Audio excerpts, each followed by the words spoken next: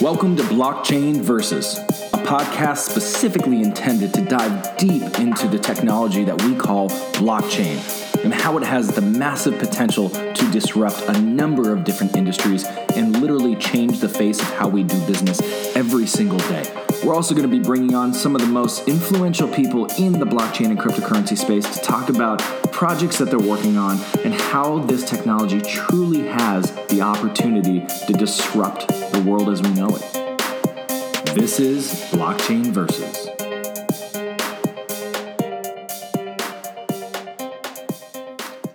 Hey everybody, this is Jeremy Bourne. Welcome to Blockchain Versus. I'm here joined today by Christina Bruhan and our special guest, Mr. Oz Sultan. Oz, how you doing today? Good. How are you guys doing? Doing great. Excellent. Awesome. Well, Oz, we're so excited to have you on the podcast. Obviously, we know you on a personal level. Mm-hmm. You know, we've done some business together, et cetera, and we're just so excited to hear your take. You know, this is Blockchain Versus, so it's how is blockchain going to disrupt the world in a number of different ways in industries, et cetera. So we'd love to get your take on everything that's happening in the space now. Obviously, we see this turnaround with cryptocurrency prices, et cetera. So overall, just excited to have the conversation. Can you at least start off the conversation with talking about your background and what you've done in the space, and talk about your vast experience in a number of different areas?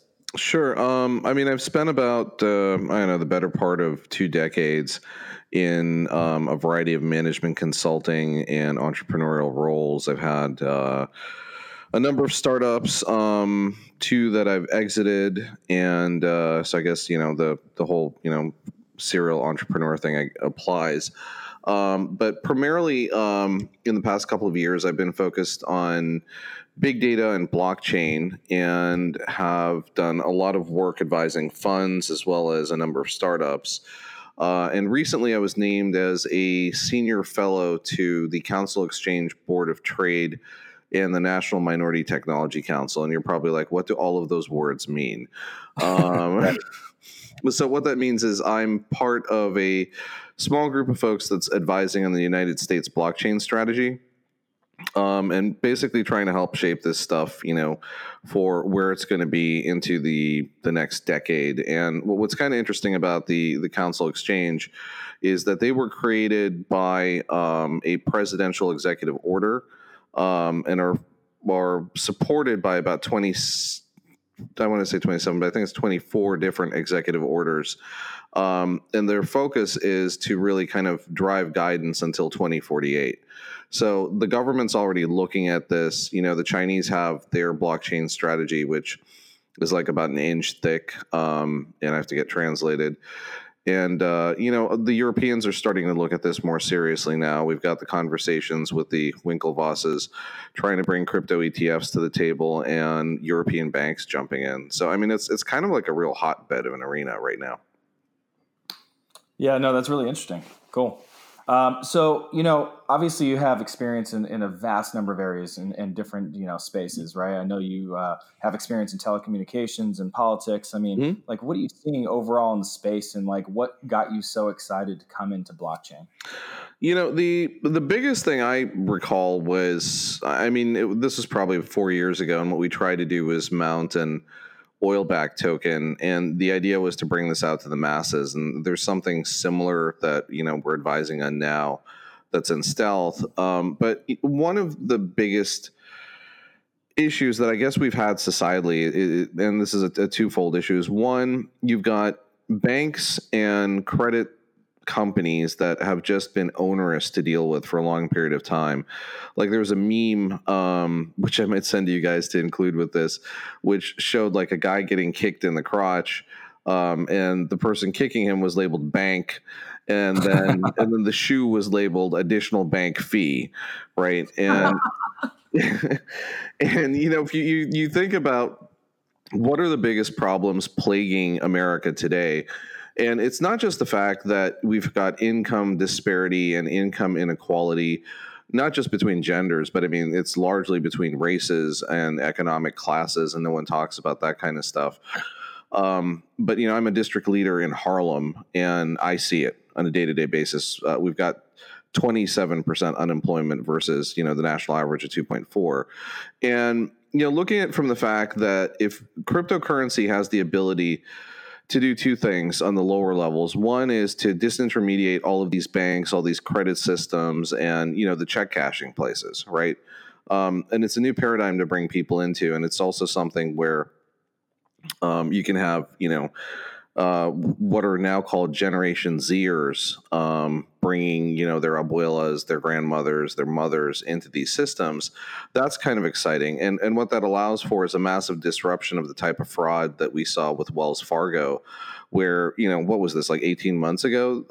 Their CEO knew that Wells Fargo folks were opening unauthorized credit lines in the names of their clients, devaluing their credit, and doing just a bunch of nefarious things, and so the utility of the blockchain, I think, one is the ability to create new currencies. Two is the ability for you to have the provisioning of your data and your identity, limited by what parameters you set.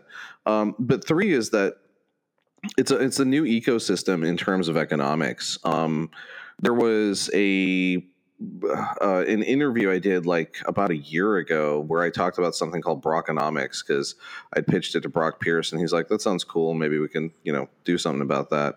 But now I'm planning on writing it with Cindy Mallory, and what we're calling it is basically the new economic theory of tokenomics. And to explain it, like, just very simply, the paradigms that we've lived in for probably the better part of the past 150 years have been, beset upon by the understanding, okay, well, we moved away from having kings and czars, and the Brits, right? Buy king, here's your tea. To this new era where on the one side we've got capitalism, on the opposite side you've got communism, and you have all these folks that want to try these new paradigms themselves. Like, everyone's talking about universal basic income. I mean, there was a convo on Facebook yesterday where, a couple of crypto folks were like, "What do you guys think about UBI and how can you implement it?" And I was like, well, it failed for Finland already. But when you think about this inside of a crypto algorithm and you look at things like Packcoin, and some of the other tokens that have social tithing built into their... Right. No, I was just agreeing with you, and mostly because we know the guys over at Packcoin, and it's funny that you bring that up as an example. Well, I mean, I'm a huge champion of those dudes. Like, and the other thing is it's like we can be champions of the underdog here, but the new ecosystem I see this evolving towards is a multi-chain system, a multi-chain world. And what that means is that you can have aspects of capitalism, right? We have the ability, why are they saying data is the new oil? Well, with every new blockchain that you create, you now have this new data ecosystem that other data ecosystems can kind of link into. And for those folks that are more Luddites and who are like, what is this blockchain stuff? Think about it as a transaction ledger where whatever you did was locked inside of a block, and that block is put next to another block, which creates a chain. And that information can reasonably not be screwed with. There's certain pieces of tech in the ecosystem, like IBM's Hyperledger and Hyperledger Fabric and some of the open source ones that can be audited and modified later. And those aren't true blockchain systems, but they're things that the companies are looking at. But this new weird paradigm we're in is where you could have capitalism off of all this big data, and you can have social systems built into that in the sense of tithing, or, from like, I'm Muslim, so from my perspective, giving zakat, or like from a Christian perspective, giving alms or something along those lines. But all of that can kind of be built into an ecosystem whereby the data is allowing for the creation of new revenue streams. But what you're also looking at is how this can be more beneficial for society at large. And I think that's the new economic theory we should be gravitating towards. I completely agree. And Oz, I'm slightly biased because I know you and I know Cindy, and I'm like, those are two very big brains coming together. So that's awesome. It's awesome. Yay. Sorry. But I do have to say, one big piece that you kind of spoke about in that intro is this concept that peer-to-peer currency disrupts the fee-based banking industry as a whole. If you look at the industry, they made $40 billion last year on overdraft fees alone.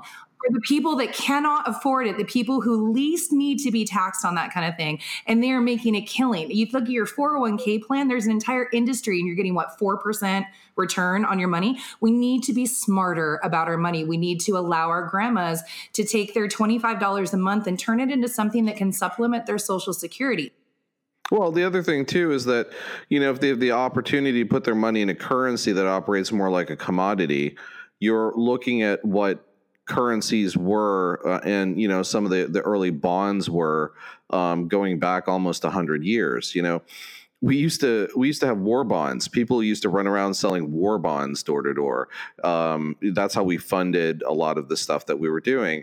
When new countries were created, they got their own bonds. Israel had bonds, Pakistan had bonds. There were a couple African countries that had bonds, not so valuable anymore, but a lot of that's questionable political decisions in the French. But the thought process of where the opportunities are for not just, like, I'd say grandmas and retirees and that sort of thing, is a direction that you can't go into with traditional money, and you can't necessarily go into unless that traditional money is encompassed inside of some sort of traditional investing. But here, it has to feel familiar. Exactly. But here, you could have your grandmother buy some crypto and just sit on it. And as long as she's buying inside of the top 5 coins, it's more than likely 5 years later, those things are worth more money. And at the same point in time, Correct. She can utilize that to pay, almost every single bill she wants right now. And that's kind of the cool thing, because QuickX, which is, full disclosure, a company I advise, as well as, Arise and a number of companies that are out there. Arise has a cross-border payment system, which is really interesting, but QuickX has the ability for you to, once their card is deployed, put crypto in a credit card. So you're spending crypto like cash. And those types of jumps, I think, are what are necessary right now inside of the ecosystem to allow, like, average people to come on and start using it. I would agree. And I know Jeremy echoes this sentiment, which is, it needs to be around the user experience. It has to be easy for people to lower that barrier to entry. And I think that that's a much bigger landscape to try and dig through about, like, how can we bring, crypto into the, into commonplace in terms of mass adoption. But I'm really interested to hear your thoughts around, like, why you feel so strongly that blockchain is the technology that's going to change the world. I mean, we've spoken a bunch about community consensus and being able to put that on the blockchain and be immutable, essentially. That is data that is revolutionary if we had that kind of insight into what people really want from a consensus standpoint. Well, think about it this way, okay? When you're talking about consensus to date, typically we talk about proof of work algorithms, so that's mining. We talk about staking algorithms for, a number of tokens, but just think about this, right? So, beyond designated proof of stake, you have least proof of stake, you have proof of elapsed time, you have proof of weight, you have proof of sum, proof of capacity, proof of importance, proof of activity, as well as, a number of, I don't really want to touch on Byzantine fault tolerance and those types of things, but you've got additional paths to go down with this. And what we're saying is that things that previously were just part of a supply chain can now be identified, brought into a blockchain ecosystem. That data can create value, and you can either tokenize or you can process, systemize whatever that is inside of a blockchain technology that makes it auditable into the future, well into the future. So, the last century, right? So the 1900s was called the first measured century. Why? Because for the first time, specifically in America, and then the Europeans followed us. And there's a book out there called The First Measured Century. We started collecting data and everything. We started collecting census information. By the 1930s, we knew that the average factory worker had an IQ of 77.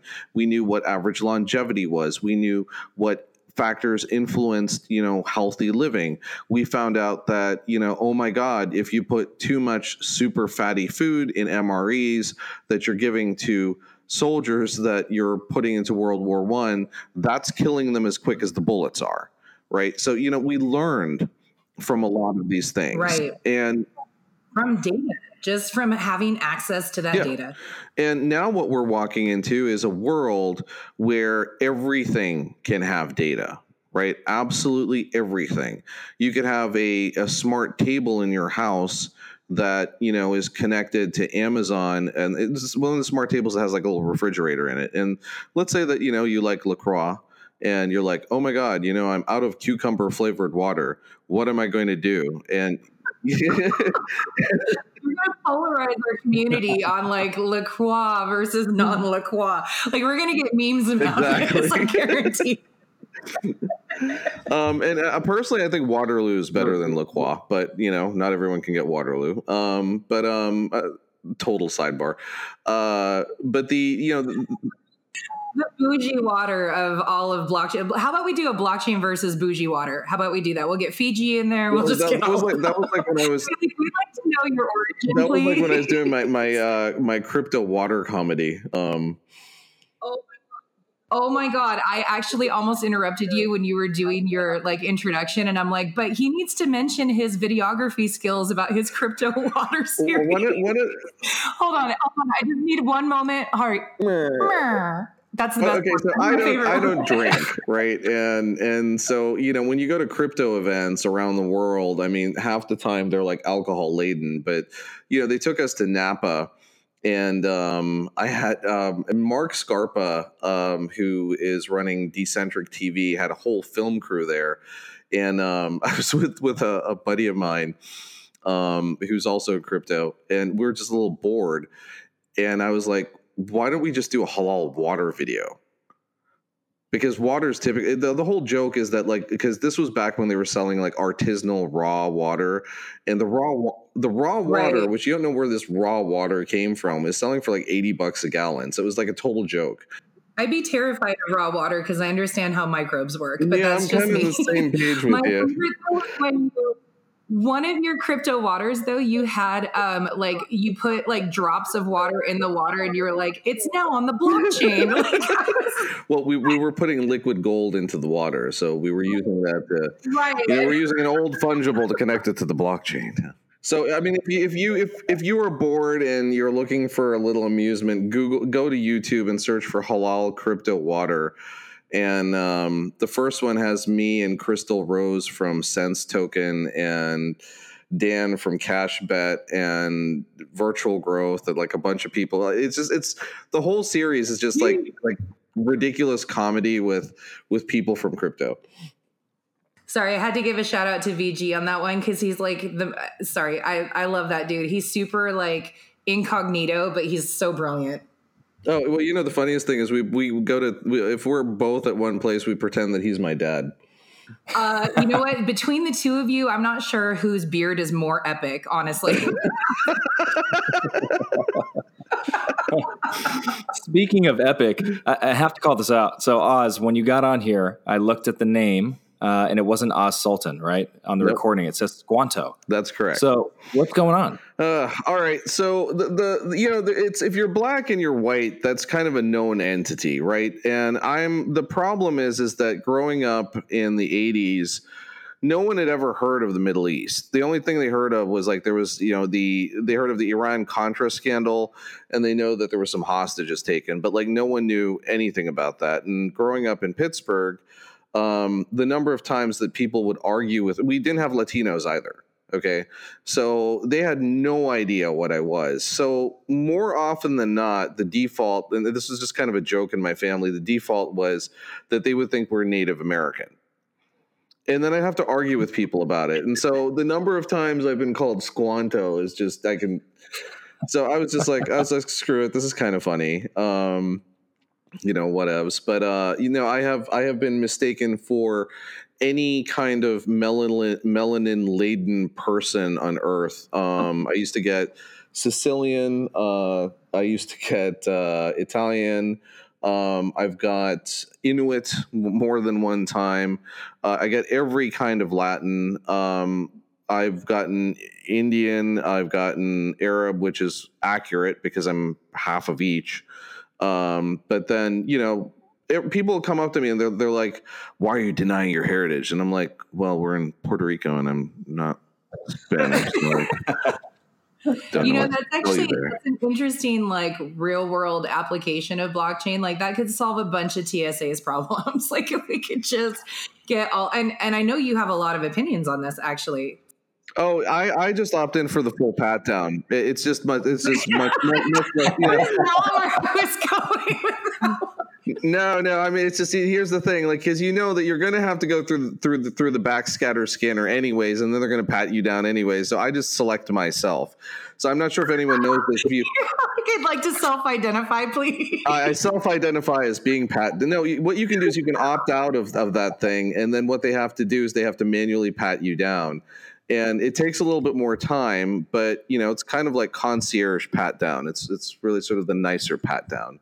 I would agree. I had to travel with no driver's license for a while. I had to bring like my social security card, my expired passport, anything that I had that could be like, I am who I say I am, and go there like 2 hours ahead of time because I was like, okay, I'm the one that you guys are going to have to, I mean, you're literally volunteering. You're like, I know it's going to take way too long. You can also kind of look at folks and like when they give you kind of like a little bit of a look, I'm like, yep, we're opting out because I'm going to get pat down anyways. And this is where I realized like it's not even comparable because like how I look at someone, I have to go to like the front of the counter and be like, hi, can you please pat me down? Versus you're like, I know this is going to happen. Well, sometimes I just want to yell at them and be like, how dare you? I'm an executive Muslim. Do you know who I am? And people are like, what the hell is an executive Muslim? I'm the delegate. They sent me. Here's my card. Oh, man. Well, travel is fun, and I know that. And I know that, as Christina mentioned, kind of getting back to the conversation, there's so many different applications of blockchain and how it has the ability to disrupt different types of industries. And I know you've given a few use cases, and these are really good things and really great examples. So, kind of pivoting the conversation, which is, it can impact a lot of industries, but which ones do you think it can really disrupt that you yourself, Sultan, are most passionate about? And what are you working on in reports with that? Sure. So sort of full disclosure, as a senior advisor to the Council Exchange Board of Trade and the National Minority Technology Council, which was created by presidential executive order and has been an ongoing process since President Bush through President Obama, now to President Trump. The first thing I'm looking at is, the opportunity to reduce waste and loss. What does that mean? So last year alone, the United States government could not account for $1 trillion worth of spend. They have no idea where it went. Secondarily, if you think about pork and fat, which is what is always laden into many bills, that stuff doesn't go away. Like in Pennsylvania, I believe it was in the 1930s, there was something called the Johnstown Flood. And so what they did was they put in the Johnstown Flood tax, which was supposed to be sunset after something like 40 years. To my understanding, well, when I left, like up until, the late 90s, early 2000s, people were still paying the Johnstown flood tax. And I believe till today, they're still paying it. So the blockchain gives the ability of legislators as well to tie this into existing legislation and new legislation to basically say, if you want to put a sunset clause on something that requires a vote, the vote has to be made. Otherwise, it sunsets. Now, that's very useful in a number of these situations, not just from a financial perspective, but also a policy perspective, right? So let's say that we want to change our asylum program. Let's say that we want to augment what spend would be on transportation. Let's say that we have ideas of modifying the healthcare system to, rewrite the Affordable Care Act to work more effectively with Medicare and Medicaid so that we don't have defaulting state exchanges. All of that kind of stuff can be done and mediated through blockchain-based smart contracts. But the decision as to like what the United States government does, I think, is going to be an ongoing process, and it's going to take us a couple of years to put that together.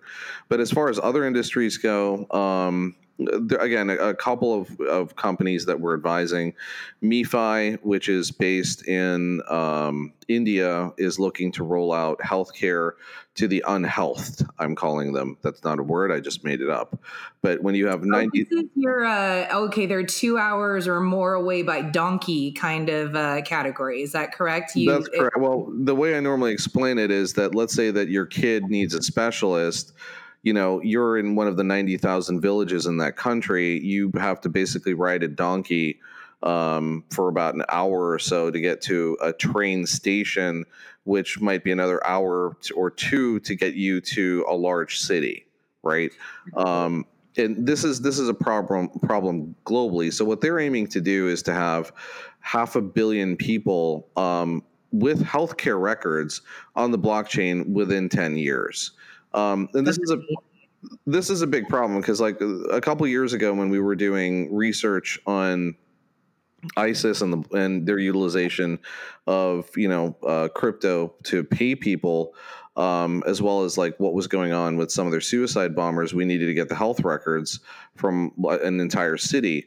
And so I'm just telling you, in India and Pakistan, all of this stuff's in paper and it's kept in stacks in like a building behind where the hospital is. So you can literally go and pay someone, like $100 and they'll give you access to everything you want and just take a little portable scanner with you and scan all the health records. That's not safe. Right. So I have so many questions for you, but let me just kind of ask down a rabbit hole here. So obviously medical records on the blockchain makes a lot of sense. I want to pivot back to what you said earlier in terms of legislation. And I apologize for putting you on the spot because you and I have, of all of our conversations, we've never talked about this. So if you can't talk about some of it, I understand. But in terms of legislation being on the blockchain, would it be possible to reach a democratic consensus of saying the people, not the lobbyists and not the people who are writing the bills who owe favors to this, that, the other, but to segment out some bills and say, you know what, the people actually create a consensus channel to say, we want 80% of this bill, but we want to get rid of this extra weight, this 20% that was grandfathered in as special favors.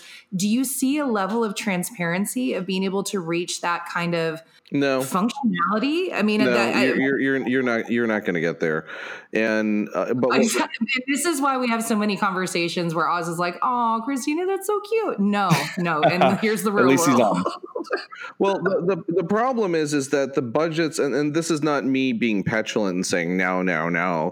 This is the budgets of specific departments aren't necessarily held in those departments. And the Office of Management and Budget, which oversees and dictates everything, is under presidential purview. And a lot of what is being looked at is, first, how can you just document and cut fat? Now, if you're talking about consensus voting inside of Congress to eliminate those types of pork products from being stuck in, we'll eventually get there. But I think the blockchain solution is kind of the path to get there. And then if we're talking about increased transparency and more legitimacy for citizenry, which I think is ideally what we want in this country. Yes, please. I think really what it comes down to is blockchain-based solutions that actually inform citizens. Because I'll tell you right now, I think we're in the death throes of whatever this generation of journalism is. And if you look historically at this, you had tons of small papers, you had consolidations, you had multiple cycles where journalists were viewed as the enemy. And we're moving, I think, through that, but now we're moving back into citizen journalism again. So these things ebb and flow in cycles, right? Everything is consolidated on the one side in this weird conglomerate called Trunk. Oh my God, don't even get me started. So I used to work for LA Times and trying to like revive that. We were on the digital side before it we were like, let's save the newspaper. And then Trunk took it over. And that is a whole nother level of serialized messages that go out across many, many, many channels. And the power of that terrifies me. Well, I mean, think about it this way. Trunk took serious journalists and started having them write listicles. Right. And, the actual journalism that should be out there isn't really there today. And I would say even down through the New York Times, most of the stuff that's out there is opinion pieces. It's not actual journalism. Yeah. Well, I mean, you're into a level where bloggers and YouTubers have just as much influence in some industries as people who've been in those industries for 20, 30, 40 years, because they may understand the bleeding edge technology and where that industry could go more so than the people who've been there for 40 years and are in this is the way it's done because it's how it's always been done. Yeah. I mean, I just published a piece, as a research piece in the U.S. Army Cyber Defense Review on what the threats to America are in the 2020s. And you could just Google cyber. What were the highlights, Oz? Just really, we'll go research it, but what's your punch list there? Top 5. Well, the punch list is one, the Russian propaganda machine, which I have, there's several pages explaining how that works and how you can disrupt it. The second is ongoing decentralized terror and online recruitment. This has been a problem that I've talked about for years. Nefarious blockchain-based systems. So human trafficking is a big thing I talk about, and one of the biggest problems. People think about using things like Intimate IO. I don't know if you guys know Lee as a tool against human trafficking, but I would say the opposite is this: ISIS or other terrorist organizations could effectively create their own blockchain-based solution on Ethereum to log and track the sale of human slaves or to log and track the sale of organs so that they can give organ provenance to someone, because if that person is reharvested if they die in a car crash. So, I mean, there's really nefarious and horrible use cases for this kind of stuff. And unfortunately, that's where a lot of the effort is going and I hate this about the crypto industry, because I see crypto and blockchain as the absolute path to a more equitable future. But you're right. It's the people who are like, wait a minute, I can keep my privacy. Oh my God. And they're exploiting all of these things. You could also build, systems that save lives and that get, there's so many good things you could do. But I get really excited about this stuff. Mm-hmm. The people that have time for it. No, I mean, I'm presenting at the Tulip Conference about that on June 4th. Because we've developed some tech which I would love to see, brought to fruition. But the idea is, again, if you can crowdsource all the information that you're looking to, if you can crowdfund, Oculus, there's the opportunity to take these societal problems and crowdsource the information that you need around everything from an Amber Alert to a kidnapped child to someone that's being trafficked, to people who see things, and then, work to really disrupt these human trafficking networks. And as I like to tell people, you'll never eradicate it, but if you can make it too expensive to do, they'll go on to something else.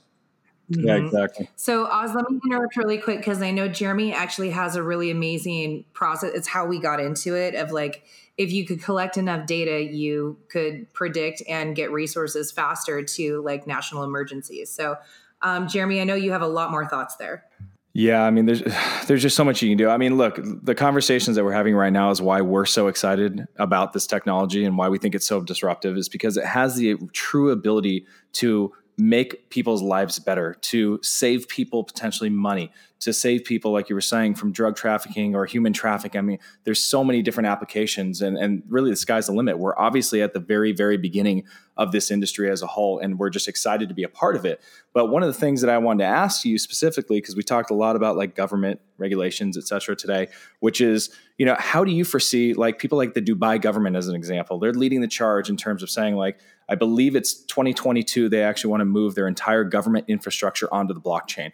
As it relates to where we live right now, obviously in the United States, like how do you see that process unfolding? Do you think the government is going to eventually adopt this technology and integrate it into our systems like Christina was talking about earlier? Because we've already seen that even our like local SEC and our national SEC is, clamping down obviously on ICOs, which is fine. They're trying to protect investors and that's their job. But we've also seen a tremendous amount of talent leave the United States and go elsewhere with more favorable regulation to create these projects and bring things to fruition. And it's to almost the detriment of the United States because we're losing talent. So how do you see all of that playing out? Well, interestingly enough, I met with the DIFC and the regulators in Abu Dhabi when I was there last year. And, they're interested in moving down this path. Now, putting the government on blockchain can mean a variety of things, right? Prasaga, another company I advise, is working with the Chinese government on putting, IoT on Belt and Road and allowing for the mesh network sale of data in between IoT sensors. Why is that important? Well, you could have Siemens, Honeywell, some startup, Tencent, as well as, Huawei Marine and a couple other companies inside of an ecosystem of millions of or trillions of devices spread across thousands of miles. Now, all of that data is being collected, but you may have different companies wanting to broker access that information. And so, that's I think the bigger utility play here is how exactly do you bring the blockchain in a manner and fashion that it's going to work for that. Dubai is, by far one of the biggest surveillance states in the world, and that's why it's also one of the safest places in the world to, live and play.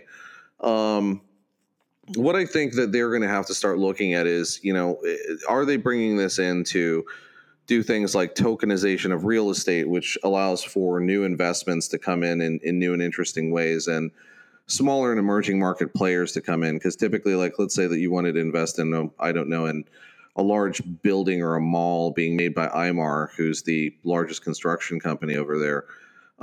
You couldn't do that. But now through blockchain-based investments and tokenized investments, what you can now do is spend as little as $1,000 and put that into a investment that's working for you. And if, let's say 10 of you or 100 of you get together and invest and buy, call it an apartment, and that apartment's rented out, you're all seeing yields on a monthly basis or whatever the accrual period is. As far as the other stuff, think about this from a smart city perspective, because you've got all of these underlying technology systems that power a city. And I will tell you that there's only a handful of players in the market right now: Computer Associates, IBM, and then in Europe, you've got Siemens and a handful of players that people have probably never heard of here. But the challenge that really exists there is, what are the blockchain-based systems going to be? What kind of transactional throughput are they going to require? And, are people going to wait? Because I'll tell you, a lot of the technology that exists now, I mean, Stellar, which is a great token, which IBM has selected to utilize on their I believe it's Hyperledger Fabric inter-country exchange. So what they're trying to do is they're trying to break up cross-border payments. Real simple. I sell you a quart of milk for €1. I pay 20 cents or 20 euro cents in fees. Christina buys that milk and processes it and sells it for €2. But her cross-border payment fee is again 20%. So she's losing, a fair amount inside of that. And then Jeremy sells the milk, and then has to run payment back to the distributor in Denmark, and he's losing money again. And so if you look at these ecosystems globally, the banks are making billions of dollars in cross-border payments, and they don't want that market, and they don't want these businesses to go away.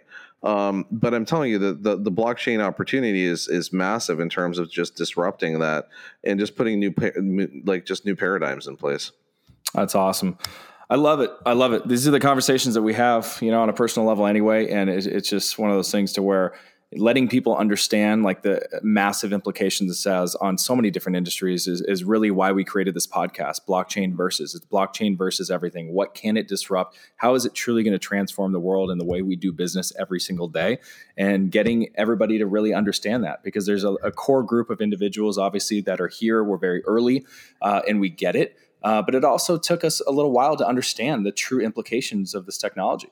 So I think we're there, and I think this is incredible that we can spread the word and share this message with others. So, we're going to switch it up a little bit. We're going to get into something a little bit more fun, a little more exciting. So, Christina, I'm going to hand it over to you, and we're going to do a lightning round with Mr. Oz Sultan. Beautiful. Well, excellent. I just have to say, so Oz, thank you for being our first guest on here. You're one of my favorite humans, and we chat all the time. And you're one of my favorites too.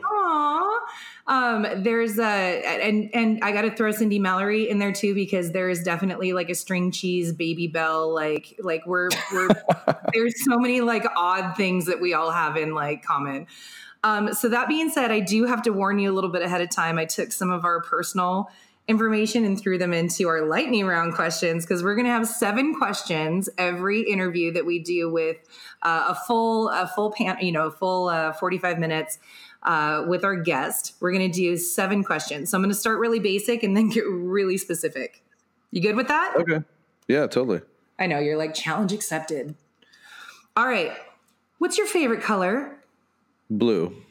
What's your favorite aromatherapy scent? Ooh, that's a tough one. It's a cross in between either lavender or ylang. Say that again. Lavender or ylang. I just needed to hear you say it a second time. You just wanted me to say ylang. If you didn't, I would have. All right. Who is more likely to be Satoshi, Elon Musk or Craig Wright? No comment. Fair enough. Will the SEC approve an ETF this year? Yes. But it's most likely going to be between Q3 and Q4. So everyone's going to be sitting there postulating about it on the internets for the next 3 to 6 months. I have many comments, but it's not part of the lightning round. Will the SEC approve an STO this year? There's like 1,000 of them in the waiting list. I think the SEC is going to be prosecuting first, and I can't comment on that, but I've heard a lot of rumors about what's going on. And then I think you're going to see an STO approval probably by Q4 or Q1 of next year. I appreciate that. All right, a little funner. Would you be willing to create finger painting art, but with your beard? Well, as long as it was water-based, sure. Because otherwise, I'd look like some Burning Man afterthought. I just can't. I love that mental picture so much of you like creating finger painting art with your beard. All right, final question. What song are you going to sing for karaoke when you come to my Cryptoki event? Oh, that's a tough one. It's either going to be Dick Van Dyke's Chim Chimney or Judas Priest's Breaking the Law. Please do both of those. Like back to back, because people will be like, what the hell? What is this guy doing?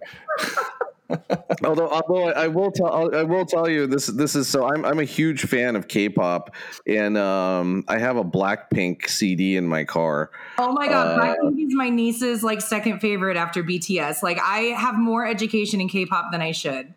Well, BTS is like super duper. I mean, they were on Saturday Night Live. Right? Can you talk about the athleticism of those kids? Holy crap! Have you seen all of their practice videos are on Reddit? I did not know that, but I'll let my niece know, and then she'll give me the summary version. No, I mean, like I have cousins, like little cousins, and they're just like super into it. But the choreography is cool. But yeah, so anyways, I was trying to learn a Blackpink song and a BTS song just because that would be completely random. Please let me know when that happens. As a matter of fact, if you could plan that for WCC, we'll give you that as like your big unveiling on the big ass stage. Oh, never mind. Top secret. That's hysterical. Yeah, don't give it all away, Christina. I'm sorry. He's like, the magic of editing means boop, boop. That never happened. So I know we're running out of time here. Oz, this has been such an incredible interview. Thank you so much for joining us. Before we leave, though, I wanted to leave all the listeners with something great, which is, give us Oz Sultan's crystal ball for the future of blockchain and cryptocurrency.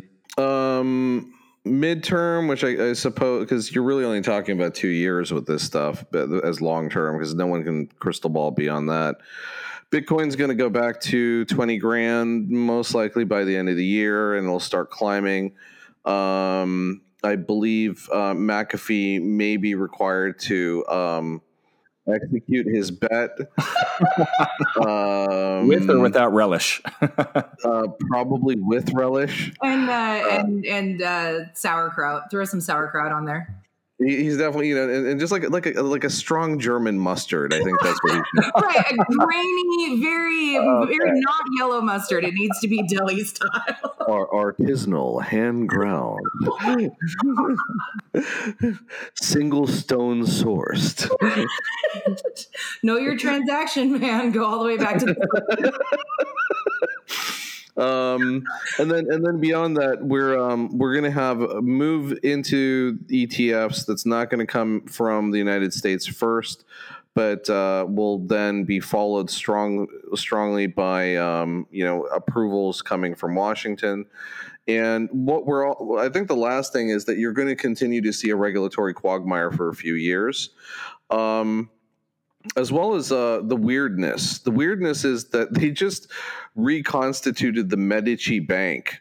The Medici Bank hasn't existed for 500 years. I love that you just said that. Oh my God, that's okay. Thank you for nerds in the world. I really, really love that you just said that. Yeah, so I mean, it's if the Medici Bank is in, that means that the major European players are moving towards crypto, and they're realizing these changes, and then. The last thing I'll say is that we're going to have new havens. So places like Dominica, places that you haven't heard of that have secrecy laws, they're potentially going to become the new Switzerlands. Interesting, man. This is cool. It's going to be a fun ride, right? We're going to sit here, we're going to watch it and see it unfold, and who knows what's going to happen. But I think a lot of what you said is really on point. So I guess we can just wait and see. This is in terms of our podcast, the whole idea that Christina and I had, like I said, is blockchain versus how it's going to disrupt the world. But at the same time, we wanted to, make it light, airy, and fun, and have fun guests on, especially people that we know personally, and just like have a regular dialogue that we would have on the phone anywhere and share it with everybody else. And with that said, we realized that we can also make our own rules. So every other podcast out there, we wanted to be different than. We want to have new content and not have such boilerplate content like you hear everything else, right? So with that said, instead of saying like, where do you see Bitcoin, which you already said by the end of the year, maybe 20,000. Where do you see Tron by the end of the year? Well, I would assume we're not talking about the Dave Chappelle character, correct? No. Tron, I think, is going to make a reasonable comeback. The thing is that you got to consider weird stuff like, why was Ethereum forked? Well, because there was a stored procedure problem and they just made it classic. So, Tron and Dash, I think, are continuing strong contenders for growth. But a lot of this is going to go after the factors that no one looks at. One, what is developer utilization and acceptance? Well, it's still sort of moderate. What are the dApps that have been dropped in the ecosystems? That's also kind of moderate. And what is the utilization in emerging markets or other arenas where it's becoming a replacement for cash? That's actually moving.